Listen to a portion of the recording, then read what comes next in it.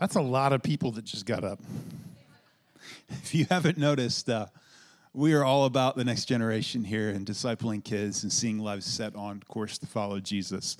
And so we love kids around here. We've got a value that's called Who's Next? And that is that we need every generation thinking about who's coming behind them and how can we influence them for Jesus. So we are in a series in the book of John. If you are new around here, just joining us, and we've been making our way over the past through 3 weeks, and this will be the fourth week. And today we're going to finish John chapter 3. It's one of the most famous chapters and sections of Scripture in the world. Incredibly impactful, some of the most impactful verses that have changed so many lives over the last couple thousand years. And so today we're going to get back into the narrative and look at a conversation actually that John the Baptist has with some of his disciples about Jesus. And to get us there, I just want to, I'm going to just remind you of a song. Maybe some of you that are a little older in the room remember. I used to work construction, and on the construction site, they'd always be playing like classic rock or oldies. And so I got to know all these songs because I didn't grow up listening to that. You know, we listened to like Johnny Cash and Don Francisco, and that was about it. If you know who they are, well, we drove around the country in an orange Volkswagen van, but that's another story for another day. But I got to know all these songs, and there was this one song, and I bet you remember it. It was by a guy named Rick Springfield. It's called Jesse's Girl, right? Can anybody sing it for me? Wish that I had Jesse's Girl. Yeah, you know it, right? And now you're welcome, because I had that song running through my head on repeat all night and this morning, and I'm like, can't get it out. Now you'll have that experience too, so you're welcome. But it's this classic rock song, and it's actually a classic song of this teenage boy being jealous of who his best friend dated and being envious, right? And maybe some in the room had an experience or a similar experience, right? But just that, like, that's what the song is about. It's about actually him being envious. And having it on repeat in your head it's not actually a great song when you read the lyrics, right? But actually, it was funny. I looked it up as it came into my mind yesterday, and I didn't know this, but I found out as they wrote the story about the song, because it was based on a true story. And Rick Springfield said it wasn't actually about a guy named Jesse. The guy was a classmate, not even his friend, but he was just a classmate and who dated this girl, and the guy was named Gary. And he said he thought about writing the song Gary, but he changed the name. I think it doesn't quite have the same ring, so we might have never heard it otherwise, right? So, but here was the quote, and I thought this was really funny, because he said he's not sure if he never got Gary's girl, right? And he's not even sure if she ever knew the song was about her. But he said, hey, I got a pretty good song out of it, so I'm okay with the deal. I'm like, I bet you are. Cha-ching, on the way to the bank, cashing all those royalty checks. But hey, Thanksgiving is coming, and we're in this passage in John. And around this time of the year, like I said, we as a culture, and I think it's a great thing that we do as a culture. It's just a shame we only do it once a year as a culture. But we turn our hearts towards gratitude. We turn our hearts towards thankfulness. And actually, that is one of the keys that will lead our hearts to joy. It's one of the things in Scripture. And we see, like a theme we see in Scripture is God desires us to live our lives for His glory, for His fame, and in that process to experience His joy. Like following Jesus is supposed to bring joy to our hearts. In fact, if you read the New Testament, it's joy that's not just in spite or just because of circumstances. In fact, a lot of the scriptures, there's scripture after scripture after scripture telling us to rejoice, to be joyful. And many of those the Apostle Paul wrote as he's chained up in jail. So it's clearly not the joy he's experiencing, clearly isn't a result of the circumstances. And that's kind of the difference between happiness and joy. You know that song, Happy If You're Happy, Clap Along. You know that one. Now you can get that in your head and get Jesse's Girl out of your head. But the thing about that song, because I'm clapping, because I'm happy, is that it's about your happiness lasts about as long as the song, right? As long as the beat's going. And that's about how life is so many times, is that when our happiness is wrapped up in our circumstances, it's very fleeting. It comes and goes. But there's supposed to be something about the joy that we experience, about the peace that we experience as a result of the Holy Spirit in spite of circumstances, that's profound and that's deep and that's lasting. And here's what I know is you want to experience that. I want to experience that. And so many times we don't experience that kind of joy because we're fixated on so many other things. And so actually today in this passage in John, we're going to observe three things, 3 words. I'm only going to have 3 words for you to remember today. 3 words. 2 of them lead towards joy, and 1 of them steals joy. And so as we go through this passage, I just want to observe these things. And so if you have your Bibles, you can turn over to John chapter 3, verse 22. And as you know, we just wrapped up the famous passage, John 3:16, followed by the verses that follow it. You know, that God so loved the world that he gave his only son, that whoever believes in him should not perish, but have eternal life. But then it doesn't stop there, because he goes on to say, this world already sits in condemnation for those that do not trust in Jesus, that light has entered the world, but people actually shrunk back from the light. They didn't want to enter the light, and so they reject Jesus. They don't follow Jesus. And so from there in the narrative, we go on to John chapter 3, verse 22, and it says this, that after this, Jesus and his disciples went out into the Judean countryside, where he spent some time with them and baptized. Now, so Jesus goes out. John the Baptist had a ministry of baptism, and now Jesus is going out, and he's baptizing with his disciples. Verse 23. Now John was also baptizing at Aenon near Salim, because there was plenty of water, and people were coming and being baptized. This was before John was put in prison, and John would be put in prison by Herod later for calling him out because of this crazy, like, Jerry Springer sort of weird relationship. Remember that show? All the messed up? Yeah. With like his cousin or his cousin's daughter. It's really this weird thing. It was his brother's wife. Anyway, we won't get into that history some other time.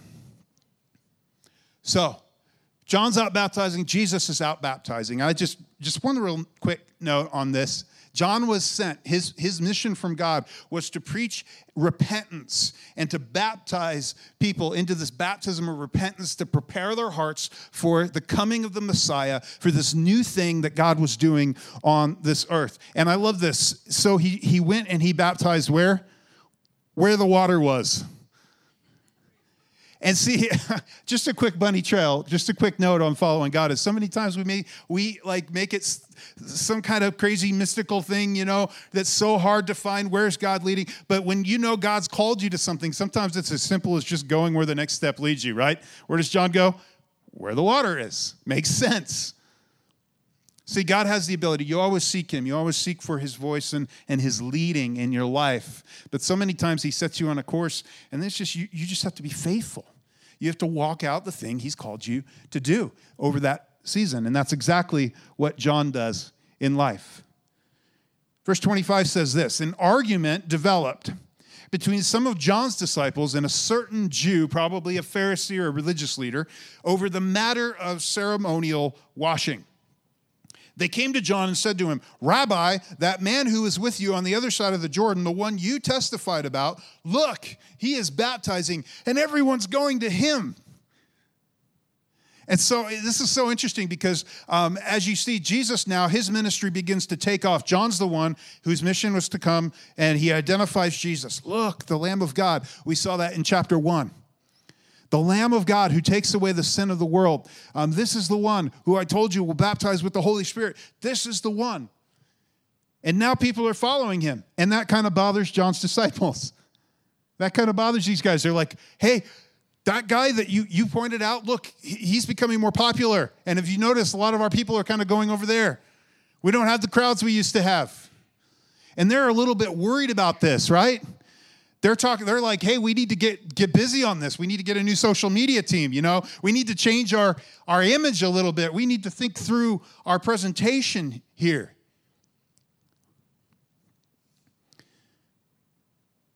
They begin to compare Jesus and John the Baptist. See, his followers assume something. They're assuming that John actually would be pretty bothered by this, that he'd be upset by the fact that his ministry is shrinking and Jesus' ministry over here is growing, that he'd be jealous. Why? Because that's us, isn't it? That's the thing that naturally rises up in all of our hearts. Now, for some, it's a career thing. It's a leadership thing. For some, it's a money thing. And, you see others that have a little more that seemingly taking off. Well, you're not. And it's just that difficult thing so many times that we tend to go quickly into comparison, don't we? When somebody else, when you're struggling, maybe you're single, you're wishing you're in a relationship, and your friend now, is in a happy relationship, these kinds of things. And there's always this comparison thing that starts going off in our heart. And here's what you got to know. Because of this fact, we're always sizing up and comparing ourselves to others. Comparison is one of the primary things that kills contentment and it kills joy. Faster than just about anything else in your life. When you begin to look around and compare yourself, and I'm telling you today in our culture, I think we do this more than in any other point in history, largely because of the ability through social media and some of these things to follow 1,000, I don't know how many friends I have on Facebook, friends, how many people you follow, and all of a sudden you have the ability to see all these highlight reels, because it's not the real life, right? You know that. I hope you know that. Because some of you're weird and you post every meal and stuff. You know who you are.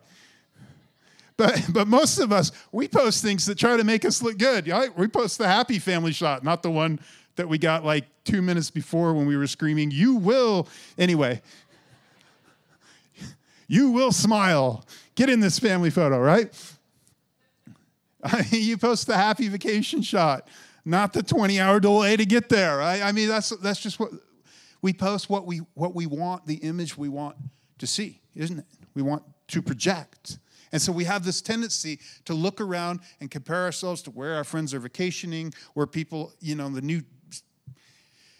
new upgrade they have, the new car they have, the new house they just moved into, all those kinds of things, the new position that they got and the promotion that they got and the fact that their child is on the honor roll and made it into the program and all these things.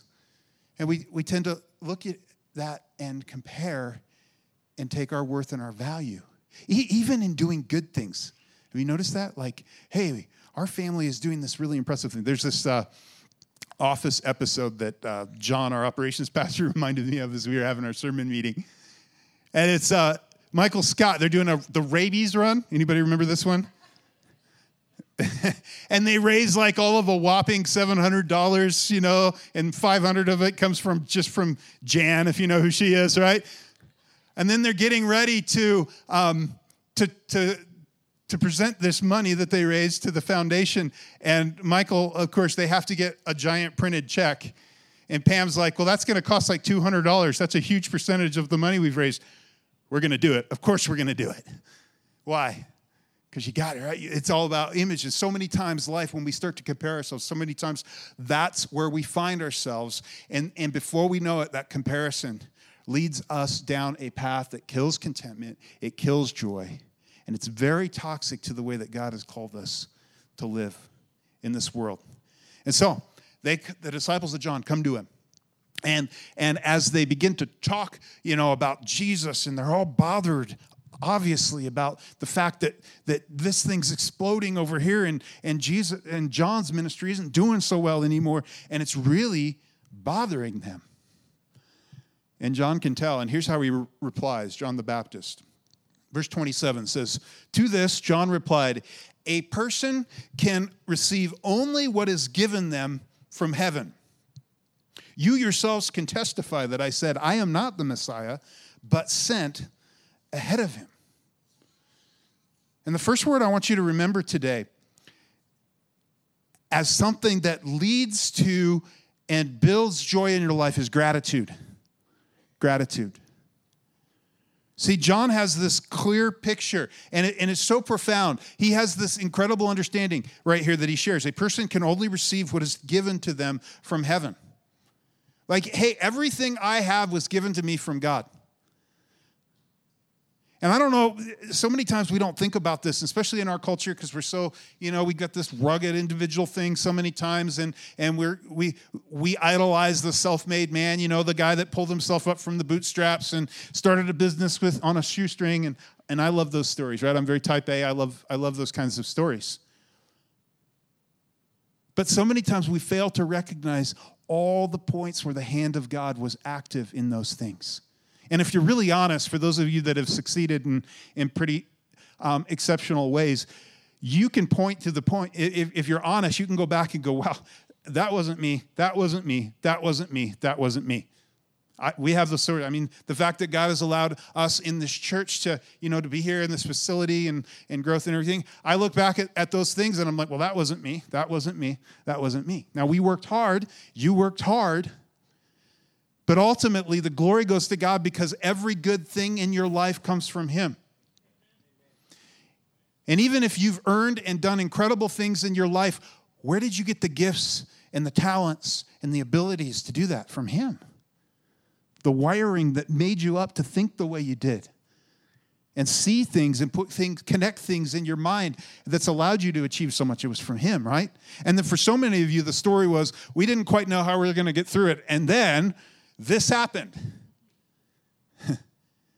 and somebody who didn't believe in God would call that luck, but you know better, right? You know that was something that God specifically placed in your life. And see, this understanding, gratitude comes from the place of understanding that every good thing in your life comes from Him, ultimately. Yeah, you worked hard, you succeeded, but it came from Him. And here's the thing, He's a creator God. You realize that our God is the God who spoke this universe into existence out of nothing. And ultimately, if you're here, you're struggling with maybe God and Jesus in the Bible, and even like, where did stuff come from to begin with? Maybe you're a skeptic, and if you are, we're so glad you're here. But ultimately, it goes back to the origin of everything, doesn't it? That you either have to believe in eternal matter or you believe in an eternal God who created everything. And for me, it's a much larger leap of faith to believe in eternal matter that always existed. And if you want, there's this theory that is like, well, aliens seeded life here. Well, where did they come from, right? You can kick the can down to another universe. It doesn't really help your philosophical argument that much, right? But the point is that God is the God who spoke creation into existence, stuff that did not exist before. Matter did not exist, and He spoke the universe into existence. Now, He creates us and placed us on this earth in His own image as co-creators. But here's the difference. He's a creative God. He gave us creativity, which allows us to accomplish some amazing things. Humankind has done some amazing things in this world, but the difference is we've never created something out of nothing. Never. We take what He's already provided, and we shape it, and we fashion it, and we apply creativity to it, and lo and behold, God can work amazing things through that. But the humility in this, gratitude comes from recognizing that it's all originally from Him, that every good thing in life comes from Him.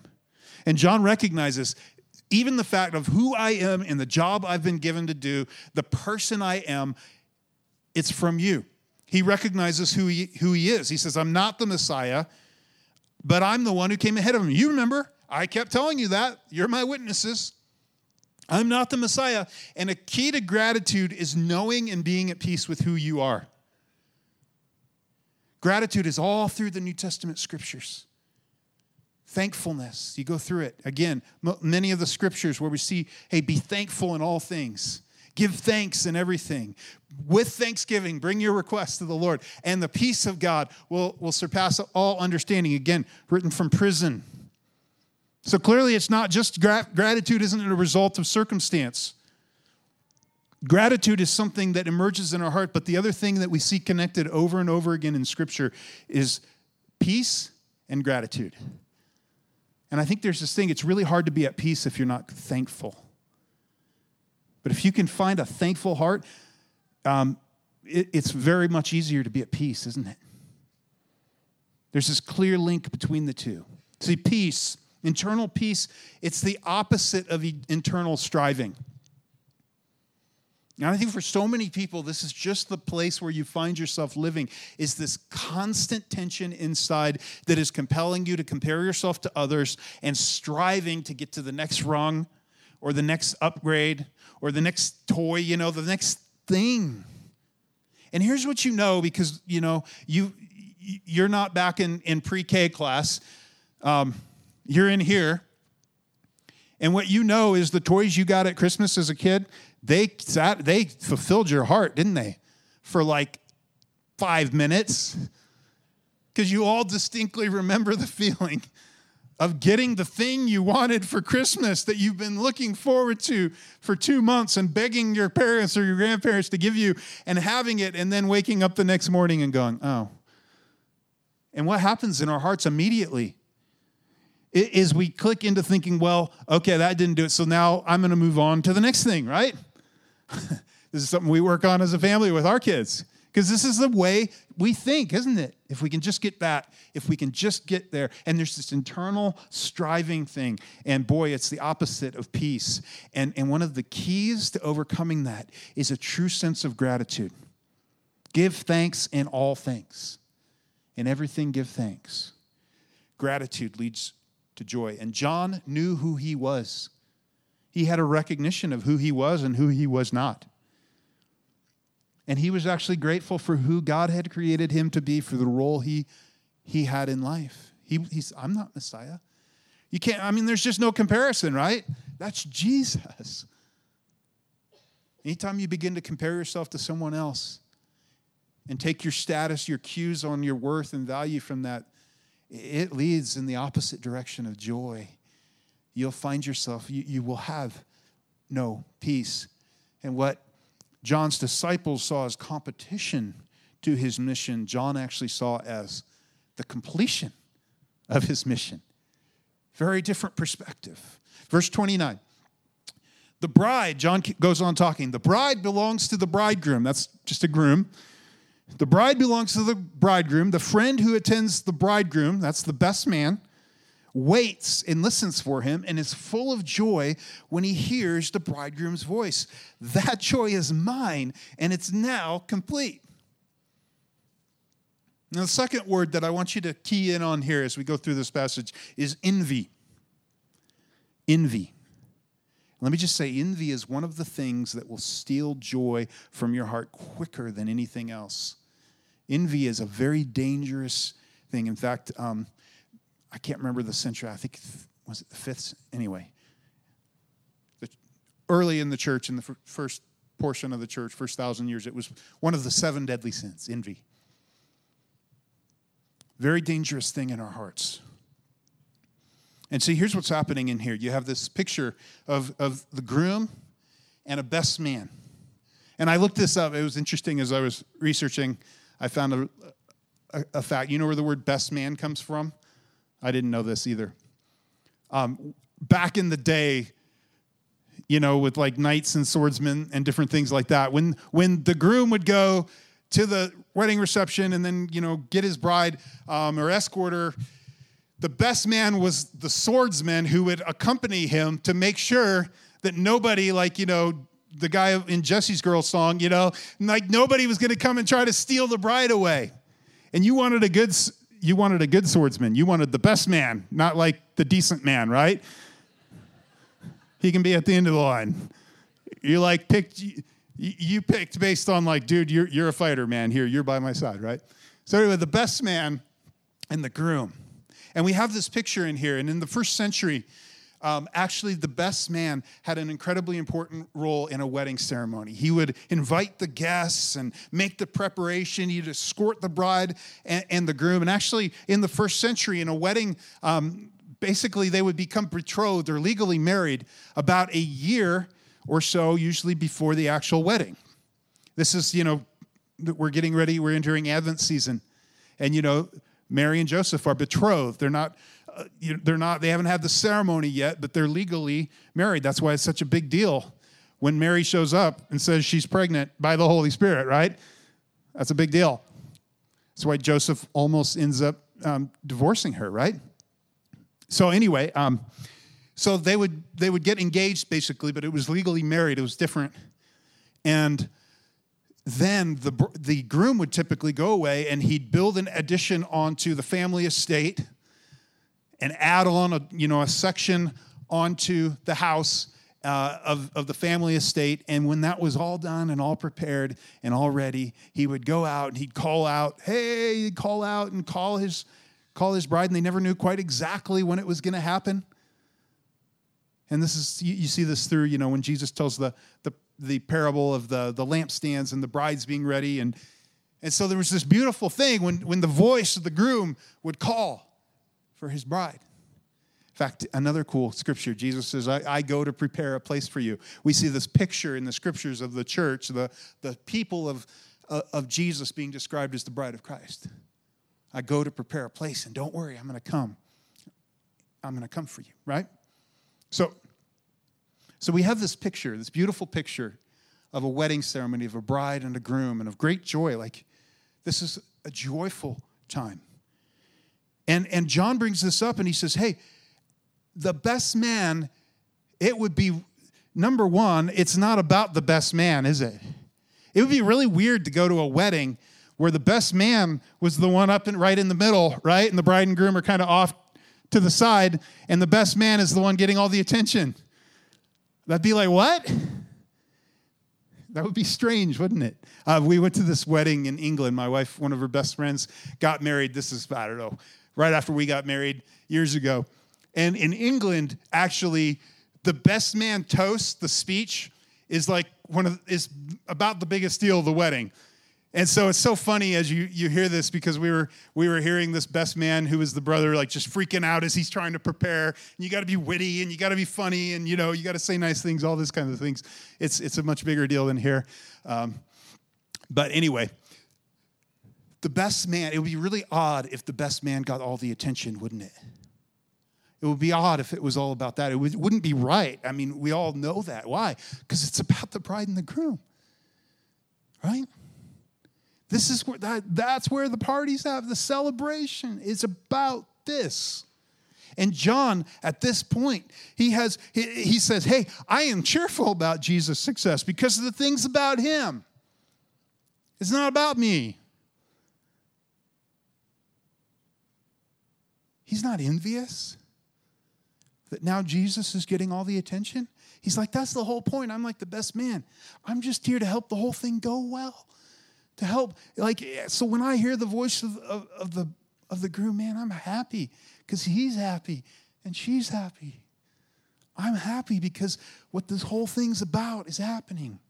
It's all about him. And you see, envy is opposed to joy in your life. John says, my joy is now complete. Because he knows his place in the story. He recognizes it's not all about me, right? We say this all the time. Life is for you, not about you.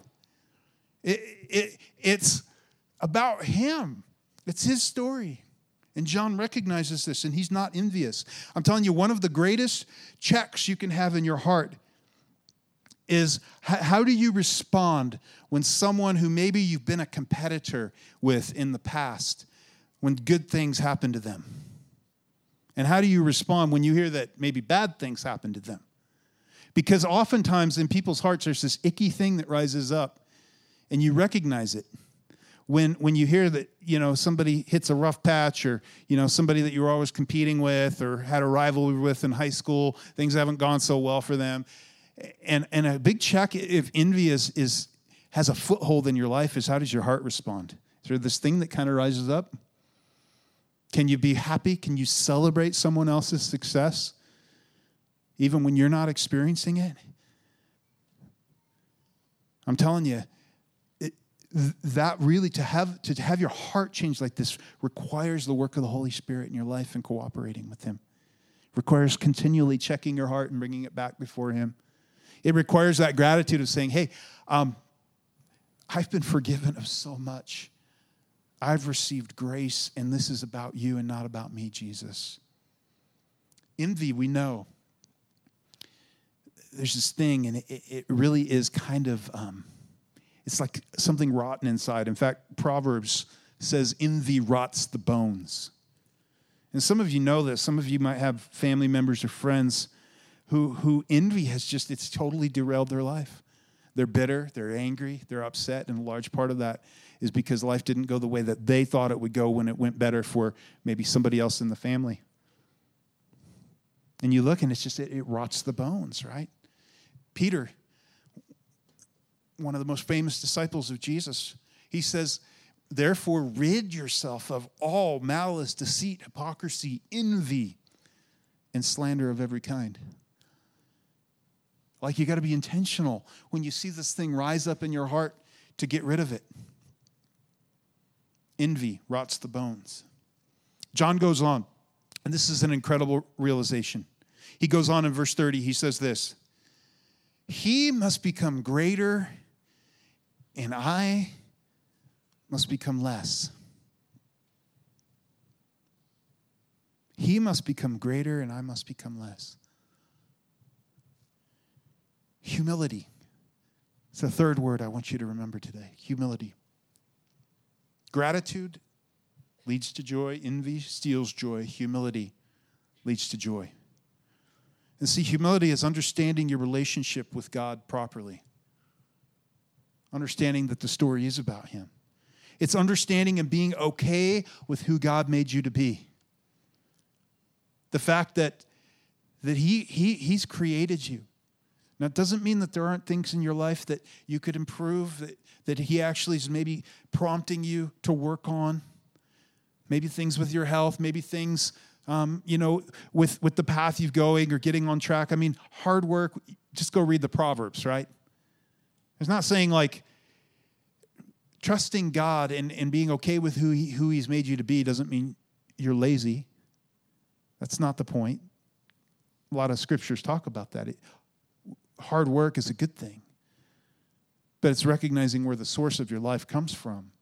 And it's at a deep fundamental level being okay with who He's created you to be and understanding who He's created you to be.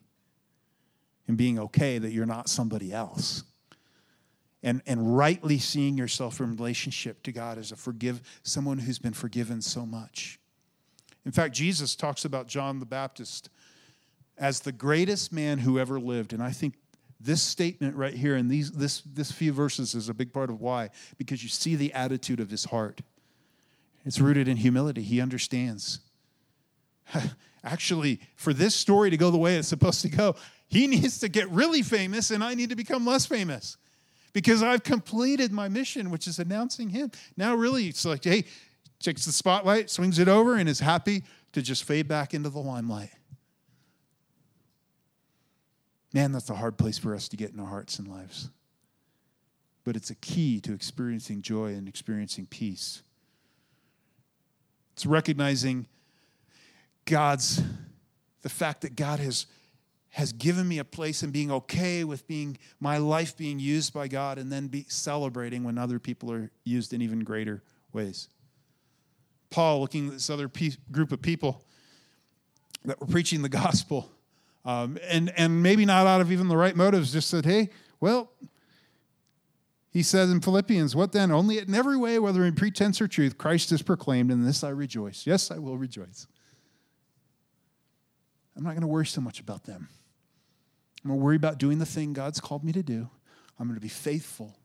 I'm going to see my life properly in relationship to Him. And it doesn't matter if I'm famous. It doesn't matter if anybody knows my name. It's knowing your calling. It's doing your calling. It's being grateful for what God has given you to do. It's working hard, but then trusting God with the results.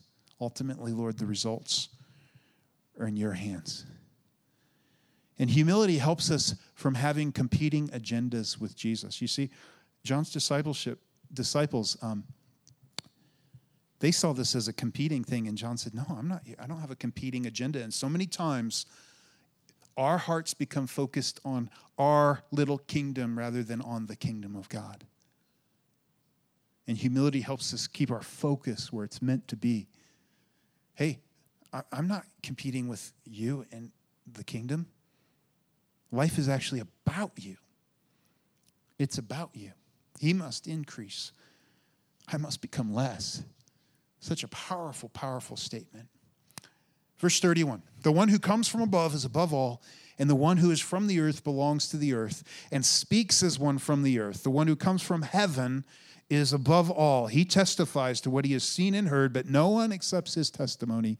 Whoever has accepted it has certified that God is truthful. Now we believe here that in these verses that John, the author, the Apostle John, kind of switches again into a little bit of a commentary in this whole chapter. And as we see this, he identifies, as he will over and over, Jesus as the one from heaven, the one who is sent from heaven. And when you understand your life in reference point to Jesus, it begins to clarify things. It begins to put things in proper perspective, right? That's at the heart of humility. Understanding, hey, there's no comparison. John understood this. There's no comparison. He's Jesus, and he's been sent here, and the whole thing's about him. And when you understand, when your reference point is who Jesus is and the gospel, like we talked about, and keeping your mission from constantly drifting. We talked about that last week. Recentering your life on the mission that God has given to share the gospel and be part of the story. It puts things in perspective. And it helps you stay focused on what's truly important in life. When you place your reference point and begin to look around and compare yourself to others, your neighbors, your relatives, your coworkers, the advertisers, what they would have you set as a goal, you're never going to find peace. You're never going to experience joy if your reference point is that. But when your reference point is set on the one sent from heaven, it begins to change everything. If there's really a God who loves you and who knows your name and who even sent his son to die for you, which is the message of the gospel, which is why we're here today, because of that truth, wouldn't it make sense to find out what God said is the true reference point and then align your life with that? Because in that you find joy. He wraps up the chapter this way. For the one whom God has sent speaks the words of God, for God gives the Spirit without limit. The Father loves the Son and has placed everything in his hands. Whoever believes in the Son has eternal life, but whoever rejects the Son will not see life, for God's wrath remains on them. And he calls back to what he talked about earlier, John 3:16. Whoever believes in him will have eternal life. That those who do not believe, they already stand condemned. This is the gospel. The heart of the gospel is reach out to him for life, because he is where life is found. Trust in him. Fully place your trust in him. Pursue life. Know life. But we see this beautiful phrase. He gives the Spirit without limit. That God can empower your life for exactly what he's called you to do. He gives the Spirit without limit.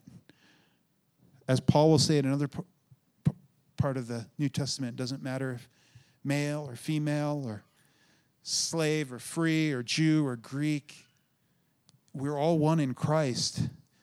And he gives the Spirit without limit.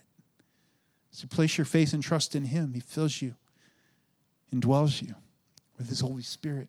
And that's what gives you the power to live your life in spite of circumstances, knowing his joy. And then everything is placed in his hands.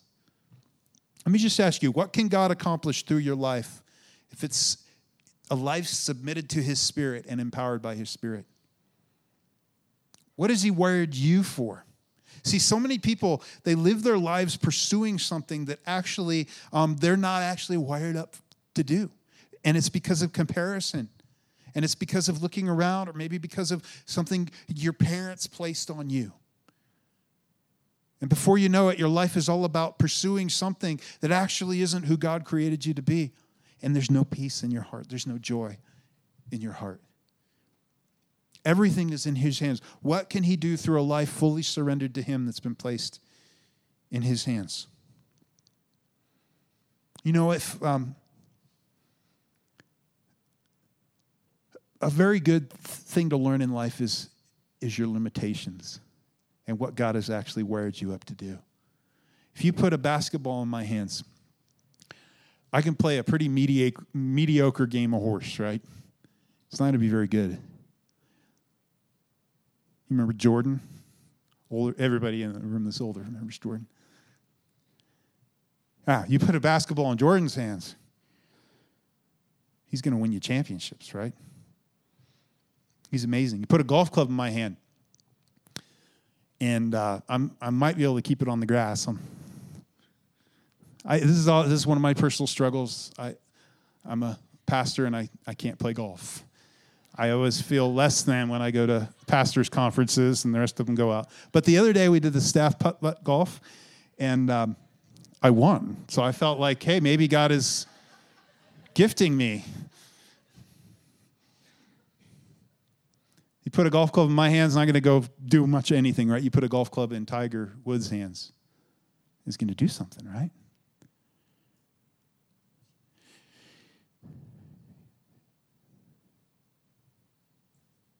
You put Billy Graham in front of a crowd, God's going to do something amazing, isn't he? But here, let me point this out.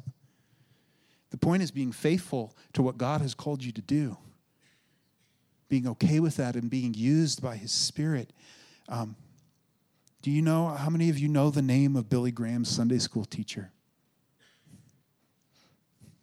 Nobody. But I want to say that I think she's going to have a pretty impressive crown in heaven. Just serving faithfully. Just doing the thing God's called to do. See, like the people you impact in life, even though nobody knows your name, may go on to impact more people than you ever know. It's about faithfully serving him, being grateful for who he's made you to be. I want to invite Winston up. We're going to close in a song, but as we do this, I want to give you one phrase to remember these 3 words by. And that's this: envy steals joy, but gratitude and humility lead to it. Envy steals joy every time, but gratitude and humility lead to it. And see, life is meant to be lived for the glory of God, for his fame, and in the process, your joy. He came to give you life and life in abundance. And actually, that is where joy is found. And this is the lie, is that joy is found in all these other places. No, you can find some fleeting happiness. But joy comes in living your life to be who he's created you to be. Envy steals joy, but gratitude and humility lead to it. Would you stand? As we sing this song, I just want to ask you, just to ponder these things. Is there an area in your life where envy is creeping in? That wow, I've been really struggling with this. Maybe you need to just bring that before the Lord during this song and just say, hey, I want to give this to you and ask you to work in my heart in this area. Where is there a lack of contentment that you need to take before the Lord? Not a holy discontent. Sometimes there's a holy discontent to get to something or make a difference in the world. Maybe that's it for you too. But oftentimes it's that discontent that just thinks like, if I just get here, I'll find contentment. No, that's a lie. Where's there discontent rising up in your heart? Where is there pride that needs to be dealt with? Where do you need more gratefulness? Have you been grateful? Have you been expressing your gratefulness to him? What a great week to do that. But it should be every week for us as followers of Jesus. Thankfulness. Where do you need to place your life in his hands and say, hey, I am here for you. I want to be faithful to what you've called me to do, and I want to trust you with the results. Would you just, as you sing, you don't have to sing. You can stand up, sit down, whatever you want to do. Spend some time just doing business with God, praying, asking him about these things in your heart. And let me just say, if you're here and you don't know Jesus, your first step is to acknowledge and embrace what he did for you when he died on the cross. To trust in him, that he died and rose again for you. To cover your sin so that you could be part of his family. And as we sing, I just want to invite you in your own words to express that to him.